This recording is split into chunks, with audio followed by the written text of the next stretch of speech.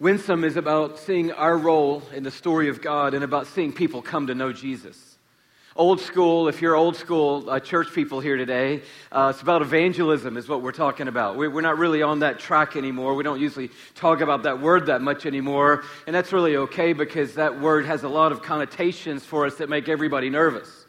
But what we're talking about in Winsome is seeing people come to know Jesus. We want to see the city, amen, come to know Jesus. We're not happy just to say, I found what works for me in a relationship with Christ. We believe what works for us in a relationship with Christ is what other people need to make their lives work in a relationship with Christ. And it's not about converts. I need to keep coming back around that.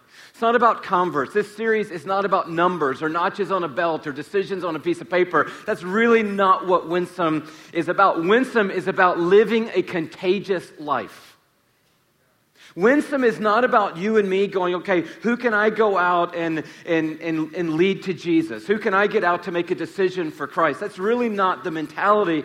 The mentality is, I want to live a contagious life. The kind of life that makes the people around me ask questions about my life. Because when people start asking questions about our life, guess what? We have the perfect opportunity to tell them about Jesus. And that's really what this city needs. We talked last week about the irreducible minimum, and I don't know if you're the kind of person that goes back and watches the weeks that you missed. You know, in normal church life in America, people don't come every week anymore. That was old school. I didn't have a choice growing up. Anybody live in those days? You went every week. It didn't matter. You're sick. I don't care. Get up. You're going to Sunday school. And that's just the way it was. Nowadays, it's kind of more like 2 times a month, kind of like what people do. And so I know that everybody's not here on every week. There's a lot of stuff going on in life. But if you missed last week, can I ask you, please go back and watch the talk? Please go back and wrap your heart around the irreducible minimum. We talked about what it is at the end of the day that people just can't live without. And for us, the irreducible minimum is this: people need Jesus. More than anything else, people need Jesus. I know there are people in the house right now, you need a job, and that's a big, big deal, but not more than Jesus. People need friends, yes, but not more than Jesus. What people need at the end of the day, the richest people in town and the poorest people in town, they need the same thing, and we need Jesus. We're living in a city we talked about where people are searching. People are open, people are hungry, and people are hurting. And some of you came today for that very reason. You showed up at Passion City Church today because you're searching for something. You're open to something. You didn't walk through the door going, okay, I don't believe whatever's going on here. You walked through the door going, I've heard about your church, and if there's something going on there, I want to know what it is. Maybe some of you came through the door because you're hungry, and everything else just hasn't cut it. Maybe you're here today, and you're like, I'm hurting, and I need something bigger than what I found already. And we believe that irreducible minimum is this: people need Jesus.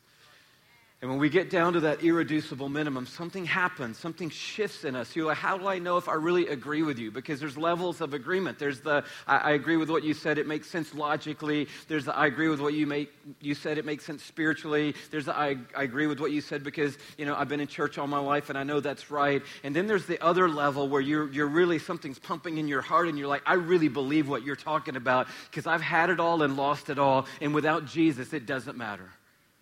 And when that clicks in our hearts, something else shifts in us, and we get a clear and compelling purpose for our lives. We understand in that moment, if nothing else, we want to make sure people get Jesus. And as Passion City Church, that's our future. And that's what our heartbeat must be to the world. Now, I want to take a little survey here, and it's kind of goofy. I was going to do it last week and talk myself out of it, but I want to try it this week. I want to just do a little quick survey. Passion City Church this week is going to be 5 years old this week from our official opening public gathering. We're going to be 5 years old. Okay, that's good. Awesome. Yeah. We met for about a year and a half before the public gathering, so I don't know how old that makes us. And then when we met, we didn't meet again for another month. And so I don't really know how old we are because we're kind of like dog years. You have to do certain math to add it all up. But our first public gathering was at the Tabernacle 5 years ago, coming up this week. Maybe next Sunday, I think, or something like that, or Saturday. It's crazy. And then somewhere along the way, you came in the story. Anybody at the first gathering at the Tabernacle? Okay, see how powerful that was? I mean, people loved it so much that they never came back. I mean, it was amazing. Thank you to the 9 of you who stayed with us. That's encouraging. But the rest of you have joined our story somewhere along the way since that gathering. And so of those of you who consider Passion City Church home base for you, and I know it's kind of a complicated question in Atlanta, Georgia in 2014. You're like, you mean my morning church home or my evening church home? You mean like my get my praise on church home or where my tradition came from church home? You mean where my family goes or where I go? I don't know, work that out. But if you consider this your church family, and you came to Passion City Church from another church tradition, meaning from church to this church, could you just raise your hand, hold up just for a second? Just hold as high as you can just for a second. So you came from another church to Passion City Church. Todd Peterson, you're not playing along? This is all of us, bro. Can you just look around for a second? Okay, it's pretty powerful. Okay, that's great. So if you consider Passion City Church your church family, and you came to Passion City Church because somebody told you about Jesus, and you came alive in faith, you became a follower of Jesus, and you are a part of Passion City Church as a follower of Jesus. You've never been in this zone before. Can you raise your hand really high and hold it up for us? Awesome. So great.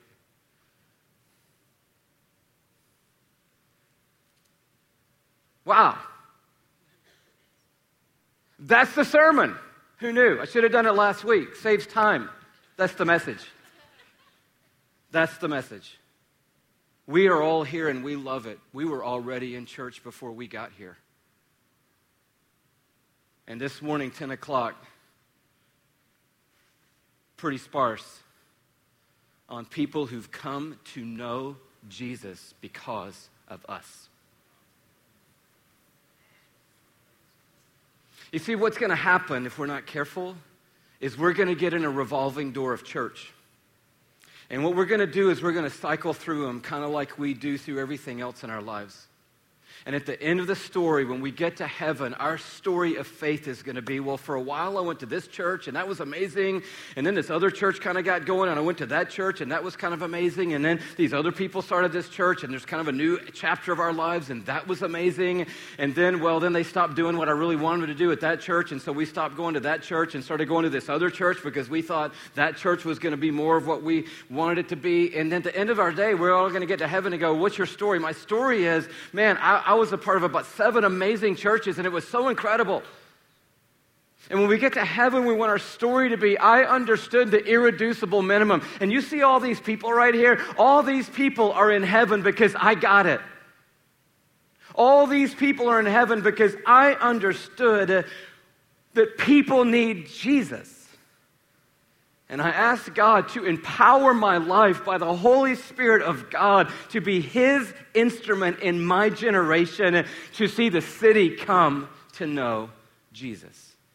And once that gets hold of our lives, something shifts inside of us. Paul is giving us our major text in this Winsome series, and sort of where we got to play on words for the title in chapter 9 of 1 Corinthians. And this is what Paul writes, beginning, if you look with me down to verse 19.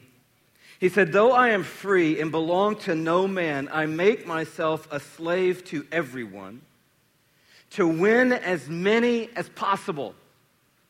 Okay, he's gotten a hold of what the mission is. I want to win as many as possible. So he says, to the Jews I became like a Jew so that I could win the Jews.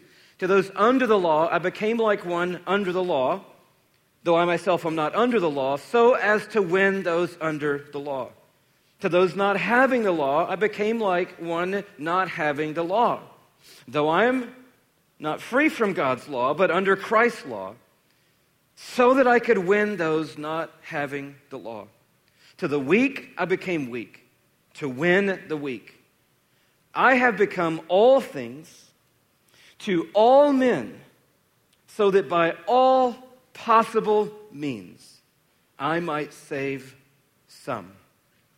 I do all this for the sake of the gospel, that I may share in its blessings.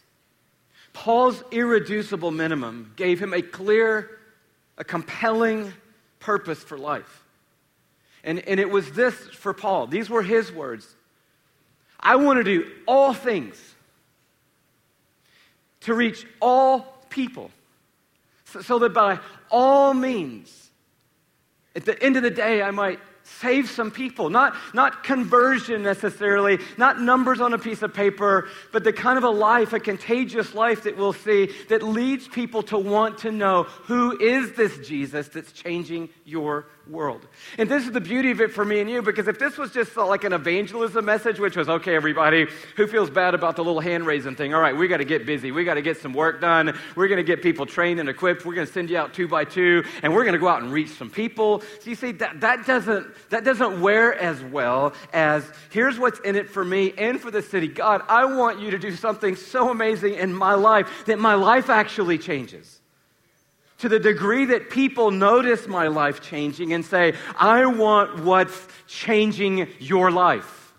Because I'm searching, I'm open, I'm hungry, and I'm hurting, and I'm watching you, and something's happening to you. I want what you have. And when that happens, the second part of this message kicks in. And we kind of tipped our hand this way last week, but didn't get all the way there. What happens when that is the reality for me and you is we have an irrefutable argument. So we know what the irreducible minimum is, but then we have an irrefutable argument. And when I say irrefutable argument, I'm not talking about we're arguing people to Jesus. That's not the point. I'm just saying that we have an undeniable story when Christ starts changing our lives. And the reason a lot of times we don't share our faith is because we don't know what to say to people, right? How are you a little nervous? You don't have to raise your hand about opening a conversation of faith because you don't know what questions people are going to ask. You don't know what philosophical background they're coming from. You don't know what conundrum of the scriptures they're going to throw at you that you're not sure how you're going to answer. And so you're just like, I'll just kind of do my thing and they'll do their thing. But here's the beauty of it all. If we are being changed by Christ, we have an irrefutable argument for the world. We talked last week about barbecue. It was good for the barbecue restaurants of the city, by the way. I've gotten a lot of feedback from different places. Who had barbecue last week? It kind of goes in the brain and you just can't stop thinking about it, right? And so that was an amazing thing. And the point of it is this. I love barbecue, and that's an irrefutable argument. Barbecue rules. And that's an irrefutable argument. A perfectly smoked brisket rocks the world, and that's an irrefutable argument. You're like, no, it's not. And we went down the whole road, and somebody told me there's a restaurant here that has vegan barbecue, and I'm like, that is not barbecue. Vegan barbecue is not barbecue. That's something comprised of other components that did not come from a pig or a cow, and therefore it is not technically barbecue. But it's vegan barbecue, and vegans have to live in sort of a weird world anyway to kind of make it all work out. So I understand, I'm enjoying my barbecue today. No, you're not. You're enjoying something that is made out of soy products, okay? That's what you're enjoying. And I want you to enjoy it. You'll live longer than the rest of us, but we will have enjoyed our lives of barbecue. We will have enjoyed our lives of barbecue. And if by some reason you fall off a mountain and die a vegan, this is a sad life. This is a sad epitaph. I was out running my 4th marathon, and a guy came through the intersection, and I was done, and boom, and I was a vegan the whole way. No, that's great. I'm not, I'm only partially kidding about all that. But it's an irrefutable argument. No one can tell me I don't love barbecue. Well, I don't believe in barbecue. The Bible says we're not supposed to eat things with hooves that are split. Swines are bad. It's like, grace of God is huge, brother. And I promise you there will be baby back ribs at the wedding feast of the Lamb. It's on the menu. No, I just don't know about. I don't know about barbecue. Well, it's great. You cannot talk me down from barbecue. Don't even try. Well, we've got an expert. I don't care. And see, an irrefutable argument is what's true in you. And when something becomes true in you, you become God's agent to speak into the irreducible minimum of people's lives, which is that they need Jesus. And if Jesus is changing you, you're ready to be a part of that plan. Let me give you a couple things today that will encourage you in this way. Number one, if you have a story of grace, you have a story of grace to tell. Now, if you don't have a story of grace, you don't have a story of grace to tell. So you're okay for now. You can just kind of coast through the Winsome series, and hopefully you'll find a story of grace in this series. Maybe even in this morning, you'll meet Jesus right here and right now, just like you are. But if you have a story of grace, then you have a story of grace to tell. If you love barbecue, then you have a barbecue story. And we all have a story that we love to tell. You invite your friends over to dinner, you meet some guys for lunch, and you have a story to tell. And we mostly know what other people's story is. They're going to tell it over and over and over. It's about the thing they love. And if we have that story of grace, we have a story of grace to tell. The main text today is 1 Timothy chapter 1. And Paul, who was writing to us in Corinthians and writing to these believers at the church in Corinth, he's writing again to this young man that he's been pouring into as a mentor. And this is what he writes in 1 Timothy chapter 1, beginning in verse 12. This is Paul's story, the guy who said, I want to become all things to all men so that by all possible means I might win some people. Where did that start kicking around inside of him? He says, I thank Christ Jesus our Lord, who has given me strength, that he considered me faithful, appointing me to his service, even though I was once a blasphemer and a persecutor and a violent man. I was shown mercy because I acted in ignorance and unbelief. Isn't that powerful? So he had a moment where grace entered into his story. Look at verse 14. The grace of our Lord was poured out on me abundantly, along with the faith and the love that are in Christ Jesus. Here's a trustworthy saying that deserves full acceptance. Christ Jesus came into the world. Can you say that with me? Christ Jesus came into the world. Let's say that again. I want to get it in our mouths. Christ Jesus came into the world to save sinners. And look what Paul says, of whom I am the worst. And so we know there's no ranking in the kingdom. But if Paul had to add it up, he said, I was at the back of the line, people, when Christ Jesus came into the world to save sinners. He knew how far down he was. But look in verse 16. But for that very reason, I was shown mercy. What very reason? The fact that I was at the back of the line and Christ came into the world to save sinners, and then he reached all the way back to the back of the line where I was the worst of all possible sinners. For that very reason, I was shown mercy so that in me, the worst of sinners, Christ Jesus might display his unlimited patience as an example for those who would believe on him and receive eternal life. And then he just breaks down into some praise because of it. You know you've got the irreducible minimum when you can barely tell your story without breaking down in thanks and praise to God, no matter how many times you've told your story. And so he breaks it down in verse 17. Now to the King eternal, immortal, invisible, the only God, be honor and glory forever and ever. Amen. What is Paul saying? He's saying, I've got a story to tell. I have a story to tell. I was the worst. I was a blasphemer. I mean, that's pretty big time. I was a violent man. I was a persecutor of Jesus followers. I was so far away from hope, but he just abundantly poured out his mercy and his grace on my life. And when that happened to him, he knew, I've got a story to tell. And it is an irrefutable argument because I know who I was and I know who Christ has made me to be.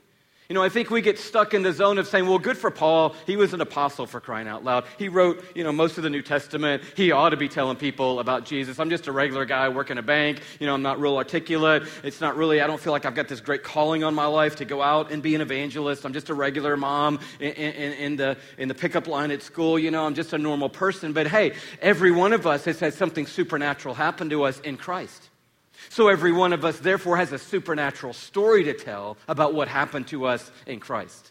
And that continual working of salvation is our story for the world. That's what 2 Corinthians says when Paul kind of takes it away from his role and tells us how amazing our role is in faith. It says in verse 17 of 2 Corinthians 5, therefore, if anyone is in Christ, he's a new creation. The old is gone, and the new has come. All this is from God, who reconciled us to himself through Christ, and then did what? And then gave us the ministry of reconciliation, that God was reconciling the world to himself in Christ, not counting men's sins against them, that he's committed to us the message of reconciliation. So look at verse 20. So we are therefore Christ's ambassadors, as though God were making his appeal through us. And so then he puts words in our mouths. We implore you on Christ's behalf, be reconciled to God. So what is our message? God made him, Jesus, who had no sin, to be sin for us, that in Jesus we might become the righteousness of God. I want you to see how beautiful this is. So the baseline of the story is the gospel of what Jesus did, not our life. Our life is not the baseline of the story. So the bottom line of the story isn't, look at me, I was the worst of sinners, and now look at who I am, therefore put your faith in Christ. No, the baseline is God made Jesus, who is without sin, to be sin for us, so that in Christ, by faith, we who had sin might become the righteousness of God in Christ. That's the baseline of the story. But then our story is, I know, and that happened to me. Let me tell you how that happened in my life and now how that's changing my life. So the baseline stays the same. But you know what? Everybody needs a way in to the gospel. It's very rare that you're going to walk into your office one day and somebody's going to stand up in their cubicle and go, hey, does anybody in here know what I need to do about this guilt thing I've got? Hello? That could happen, but it's going to be rare. Hopefully you'll be ready when it does. You know, like, yes, I can help with that. But most people are going to come into the gospel through a story that they're going to overhear at a lunch table. And they're going to go, your marriage got put back together? How did that happen? Well, it's a miracle. I know it'd be a miracle. It'd be a miracle if mine got put back together. How did it happen? Well, Jesus has been working in me. And he did some things in me I couldn't do by myself. And he's paved a way for there to be a future that, I'm telling you, I could not have gotten to that future without Jesus. And no one is going to tell you in that moment. Nobody's reply is going to be, oh, I was interested as you had a miracle and your marriage got put back together, and then you said Jesus. I don't believe in Jesus, so thank you, appreciate it, God bless you. They're going to go, because you have an irrefutable argument. If you have a story of grace, you have a story of grace to tell. The second thing that's pretty powerful in this to me is this, that you don't have to know it all to be able to put all you know or all you have in what you know. You don't have to know it all to place all you have in what you know. Praise God. Is anybody nervous about the fact that you can't explain everything there is to explain about God? That's a tricky place to be in a very contentious world, right? So I'm going to tell somebody my story of grace, and they're going to say, well, explain the dinosaurs to me. And I was just trying to tell you that I was like the worst of sinners, and Christ has really shown me some amazing grace. I know, but there were more people in the Garden of Eden. I know there were. There's some more people in there besides Adam and Eve. How did they get in there? There are more people in there? They haven't told us that yet at Passion City Church. I don't know. Let me go check on that, and I'll get back to you tomorrow. But see, here's the thing. You don't have to know everything there is to know. You don't have to know it all to place all that you have in what you know. And this is one of the lies the enemy, I think, always wants to get us stuck in. Listen, I've talked to every kind of person alive. I mean, every kind of argument, every kind of intellect, every kind of presupposition, every kind of everything you can possibly imagine. And sometimes, it's a dead end, and sometimes there's a little open conversation, and sometimes people kind of go, oh, you're telling me something I really haven't thought about. But look, that doesn't in any way, shape, or form affect my irreducible argument. It doesn't change the fact that I love barbecue. It doesn't change anything about the fact that Christ is literally changing my heart. Just because I can't answer somebody's philosophical questions about whatever it is that they're struggling with in life. In John chapter 9, there's this beautiful story. I'll summarize it really quickly for us because I don't want to get too bogged down in it, but it's kind of a great reminder to me all the time. In this story, there was a man who was born blind, and Jesus came to him, and he asked him if he wanted to see. Do you remember this story? And Jesus spit on the ground, and he made mud, and he put it on the guy's eyes, and he told him to go and wash in the pool. And so the guy went and washed, and when he washed the mud off his eyes, he could see. Do you remember this story? And so the guy's freaking out. He's like seeing. And then people started freaking out because the guy was seeing it. And then the religious rulers of the day started freaking out because Jesus had the power to change somebody's life. And when they heard about it, they thought, okay, we got to shut Jesus down. They found an angle, which was amazing. In fact, it's kind of interesting. If you read John 9, it says some of the people, when the guy started seeing, said, that's the guy that's been blind from birth. And look at him. He can see. And then other people said, I don't know if that's him or not. I really can't tell. It looks a little bit like him, but it might not be him. People don't want to see the power of God sometimes, and they couldn't even see that the guy was blind, and now he can see again. I'm not sure if it's him or not. Then the Pharisees said, we don't know if it's him or not, but I know one thing, Jesus did this on the Sabbath, and you can't heal somebody on the Sabbath. So it's like you got a guy who can see, and they're concerned about the guy who can't be Jesus because he did something on the wrong day. You see how complicated it is just to tell your story of grace to the world? So the guy's like, no, I don't know. I don't know what day it is. That's not important to me. Hello, I'm looking at everybody. This is amazing. No. This can't be amazing because it happened on the wrong day. So they called him in, started questioning the guy. What happened to you? Who was this guy? Where did he come from? What did he say to you? What did he do? They called his parents in. Is this your son? Is this really him? Can we get DNA evidence? Is this really the kid that was born blind and now he sees? Everybody was trying to find an angle. And so the last they call this guy back in. I love this. I think it's verse 25. Verse 24 says, the second time they summoned the man who had been blind. And they said, give glory to God. Because we know this man is a sinner. They've been all stuck in, who sinned, his parents or him. And we got all kind of complications. And here's his answer, verse 25. He replied, whether he is a sinner or not, I don't know. That's Jesus for healing him on the wrong day. One thing I do know, I was blind, but now I see. Irrefutable argument. I don't know what day of the week you're supposed to heal on.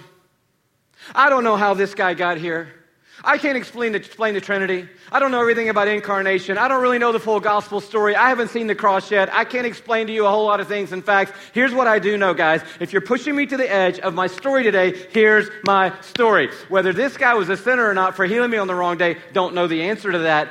I just know this. I was blind, but now I see. There's two things in this I love. It's okay to say, I don't know.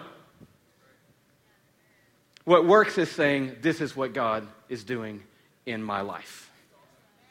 No, I don't know exactly how your view of evolution and my view of a God who creates all fit together. I don't really know the answer to that. But I do know this. I know Jesus is changing my life.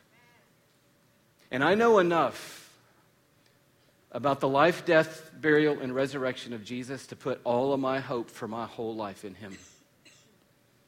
Even if I'm not yet ready to explain every single inch of the God of mystery who runs the universe and can't solve everybody's philosophical dilemma. It doesn't matter. I've got an irrefutable argument. I was blind, and now I see. Paul said, I was a mess, and he poured mercy on my life. That's the change that leads to people asking, how did you change? And sometimes our conversations work and sometimes they don't. I think I told you this story, but we got on a plane in South Africa once flying between two cities, Durban and Cape Town. And we were flying up at the front of the plane, but it was 3 and 3, and Shelley was on the aisle. I was in the middle. I think Matt and Tomlin were behind me. We had a bunch of our team traveling. There was one seat by the window, and everyone's on the plane but this one seat. And I'm just praying like we're always praying, right? Hope this person doesn't come because I'm over by the window. We got extra room. It's going to be so good. I don't want to be in the middle, squeezed in. And so I'm praying, Lord, don't let them come. Don't let them come. Hope they miss their flight. They can get another flight. That's fine. They can work it out. Your plan and purpose will prevail no matter what. And eventually this guy comes in. And he's a pretty slick-looking dude, and he comes in, and the flight attendant says, I'm sorry, there's no overhead room anymore. Because, everybody brings all their luggage on the plane now. And which I kind of started thinking, maybe they should put some seats down in the luggage area, and I'd like to go sit down there, because apparently all the luggage is up, in the top. So I'm thinking maybe we could refit the luggage area and put some sofas down there or something. So he comes in, she says, you can't put your bag. He gets distressed. And he's like, it's a little bit of a moment, and then he says, so they go out into the jetway, and there's something happening out there, and then he comes back in, and he throws his leather coat on the seat, takes his bag with the flight attendant, they go out, comes back in, and he's holding in his hand this configuration right here. That's how much he's got in his hand. He's got a paperback book, a phone, and I'm not sure what else, and he sits down, kind of like, that's crazy. Stuffs in the back of the seat pocket his paperback book, his phone, and a wad of cash the size of a brick. No, I'm not exaggerating. This thick, with rubber bands around it, both ways, in the seat back. And I'm like,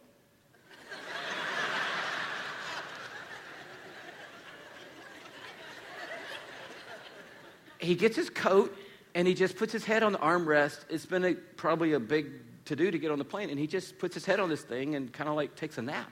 And I'm like, so we take off, and a few minutes later, he kind of wakes up, and, the little ding thing happens, and they're serving some, refreshments, and he wakes up, and I said, hey, I don't want to bug, but there's like a load of cash, like, in the thing. He goes, yeah, it's my gambling money. It's like, I'm so glad you didn't miss this flight. We talked for 1 hour, wall to wall. I wish you were there. Shelley will tell you about it.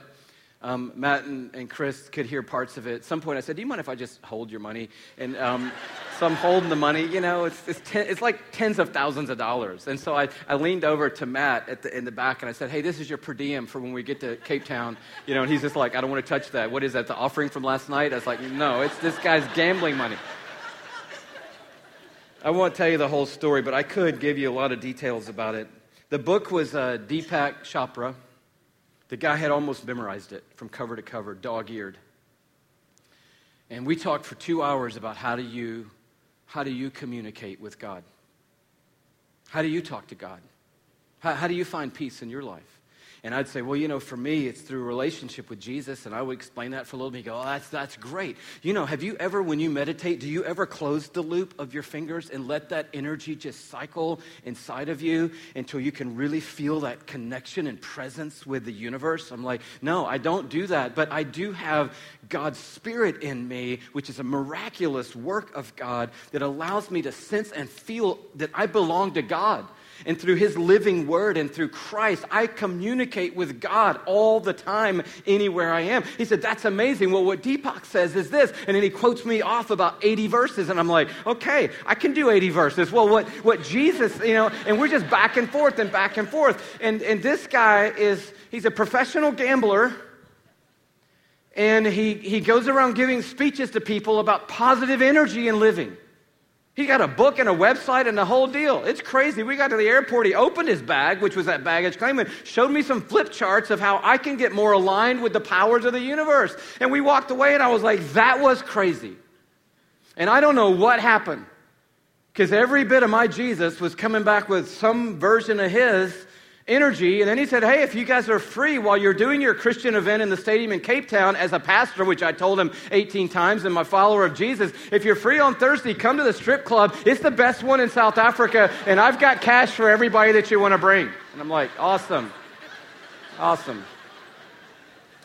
So I got his card, and we exchanged some emails, and it was beautiful. He's not yet come to see Jesus, but I believe he needs him. And the fact that he had another way didn't make me go, oh, I'm just going to stop talking to him. Because I've got an irrefutable argument. And I'm not afraid to tell anybody that I was blind, but now I see. Just quickly, I love this passage in 1 Timothy, because if you have an irrefutable argument, that's great, but you got to take it out into the world to make a difference. Having an irrefutable argument inside the walls of the church is great. unless you live outside the walls of the church and you die without Jesus. You have to be in the world to win the world. You have to be in the world to win the world. So we're not trying to gather people and pull them out of the world. We're trying to equip people to live in the world. Because we're not afraid of the world, because we have an irrefutable argument in Christ. We're not afraid of a world that says, I don't think there's a God, I don't believe in a God, maybe that works for you, but I don't need that in my life. That's great. We're not afraid of anything. We're not afraid of anybody. We're not in a war with people. It's not an argument of ideas. We're not trying to get notches on a belt. We're just trying to live a contagious life in the world. But you got to be in the world to win the world. I love how he said that in 1 Timothy. He says in verse 15, here's a trustworthy saying that deserves full acceptance. Christ Jesus came, can you say it with me again? Into the world. Do you know why? Because Jesus believed in the irreducible minimum. Jesus believed that people need Jesus. And so he did what 1 Corinthians 9 is all about. He became all things to all people so that by all possible means he might win some people. He put human flesh on divinity and was born in a stable and walked dusty streets of earth to become all things to all people so that by all means, even the shedding of his own blood, he might win some, save some. He came into the world. That's got to be our mentality. I want to get in the world. And in the world, my role is not to come up with a new message. My goal is to be a translator of the story. See, Paul wasn't a chameleon, and Jesus wasn't a chameleon, and we don't need any chameleons. We don't need people who, when they're hanging out with their golf buddies, it's all one thing and throwing down the beers and talking about this and that and the other and saying things that we'd never say in front of our own children. And then all of a sudden the next day we're kind of, back in a boardroom and everything kind of shifts slightly. And then we come into church and everything shifts a little bit differently. We don't need chameleons. We need translators. And it's a very different picture. Jesus did not come to earth and then change by every crowd he went to, but I'm telling you, he went to every crowd. Oh, come on. He went to every crowd. He hung out with every crowd, but he didn't become every crowd because he knew that there was a bigger story on the line, and the story that was on the line was that the irreducible minimum required a clear and compelling purpose, and the purpose was that the message of the gospel get translated to all people. Translating is so amazing and so imperative in the world.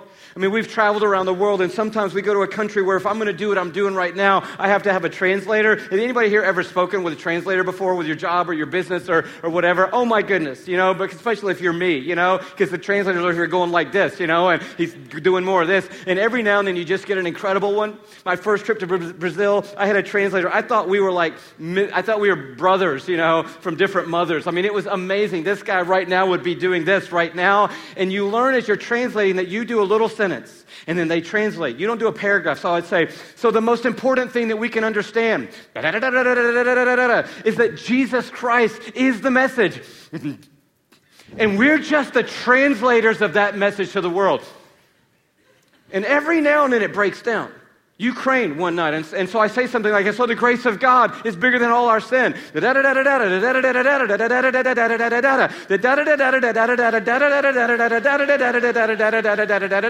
mean, I'm not kidding. This is probably on tape somewhere. I went, really?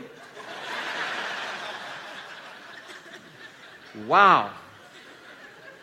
So I'm giving this story in Brazil. It's a story about being at a Braves playoff game. You've probably heard me tell this way back in the day when the Braves used to be in a lot of playoff games. And they were playing the Mets. We were killing the Mets. Tomlin lived in Houston. He was an Astros fan, and we had just drilled them. And the Mets are beating us. And he's calling me, taunting me on my phone. I'm just sending it to voicemail, but he's taunting me on my voicemail. I'm listening to the voicemail, but not answering. You know how that goes? Well, it looks like the Mets are crushing you guys. I'm like, yeah. Well, the Braves come back. They come roaring back. And I love it at the end of the day.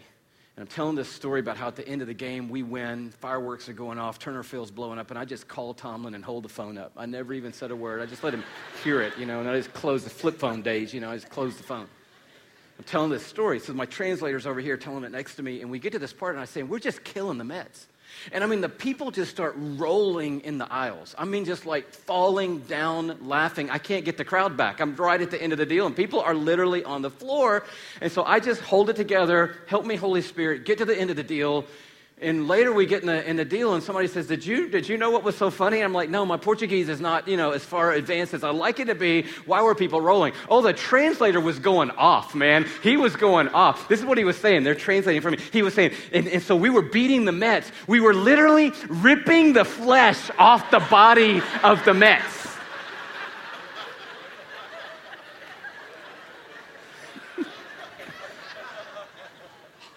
So either we didn't connect on the killing part, like it's baseball analogy. We don't really kill the other team. We just... Or he saw a little moment to have a little fun. So we talked later. You see, a translator has to be able to speak both languages really well. You have to be able to speak both languages. Somebody in here has got to know high-end finance. You've got to be able to speak it. But you've got to know how to speak grace, mercy, truth, and Jesus too.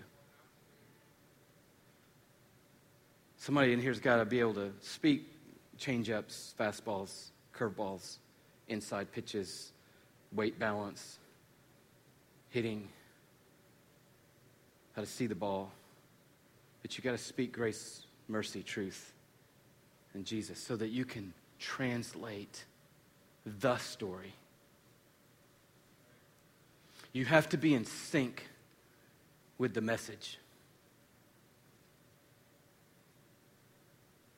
so that you can translate and deliver the story. Just lastly, number 4.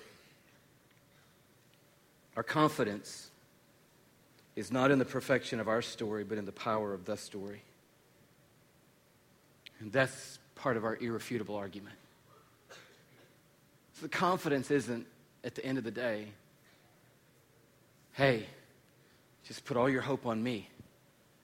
Our confidence at the end of the day is, you know what, I'm not going to be perfect in walking out my grace story. I'm not there yet, but I still have a grace story.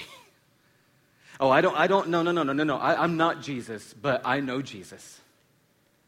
No, there's going to be a crack in my story somewhere. I'm working out the cracks, but I still have cracks in the story. But that doesn't deny in me the fact that there is a story.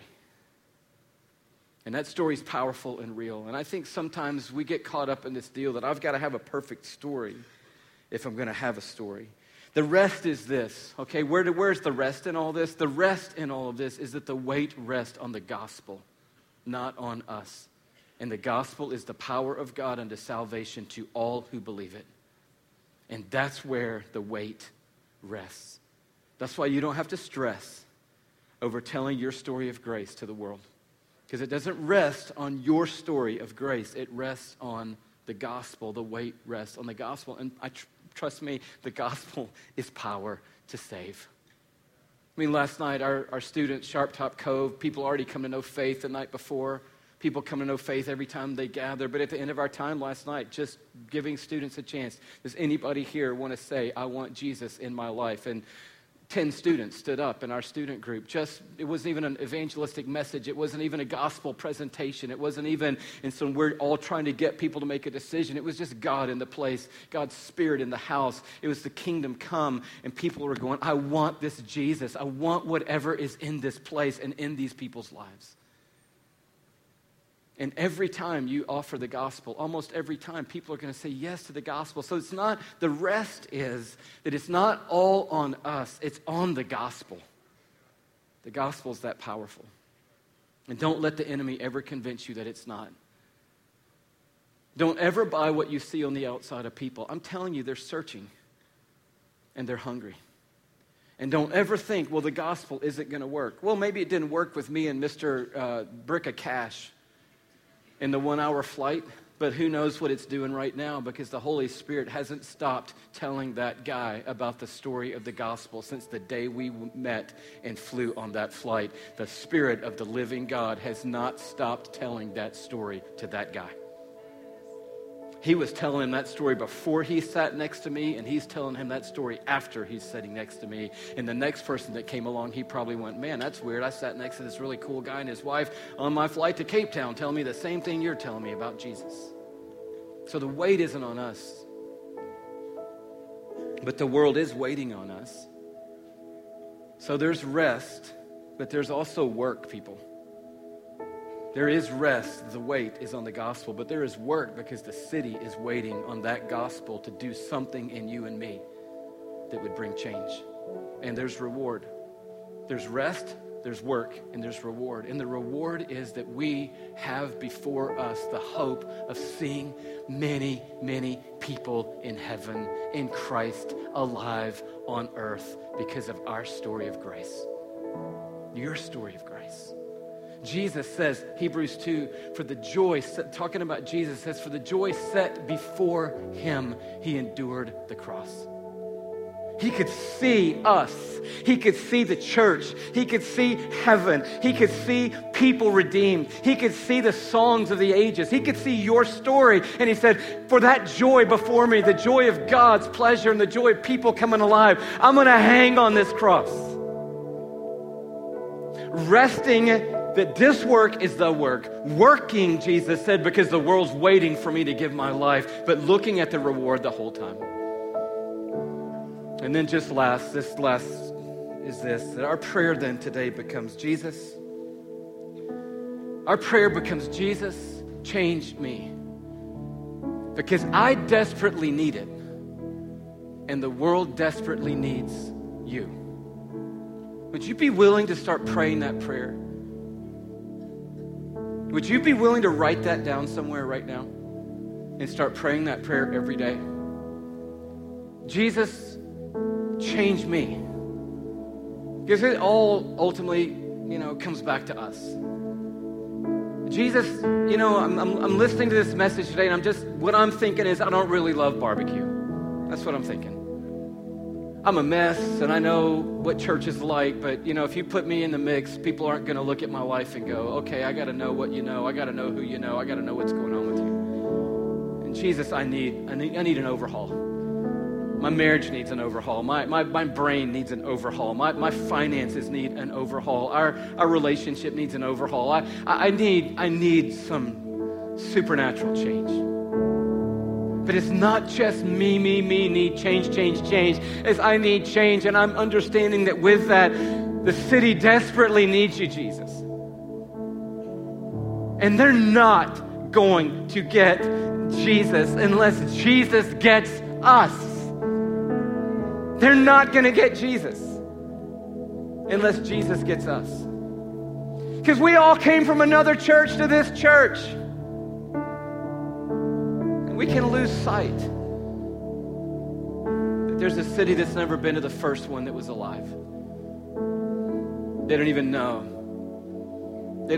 what we've tasted and seen. So I just want us to lean forward. We got a few more weeks in this series, but I also want to lean into that prayer together. Jesus, will you change me?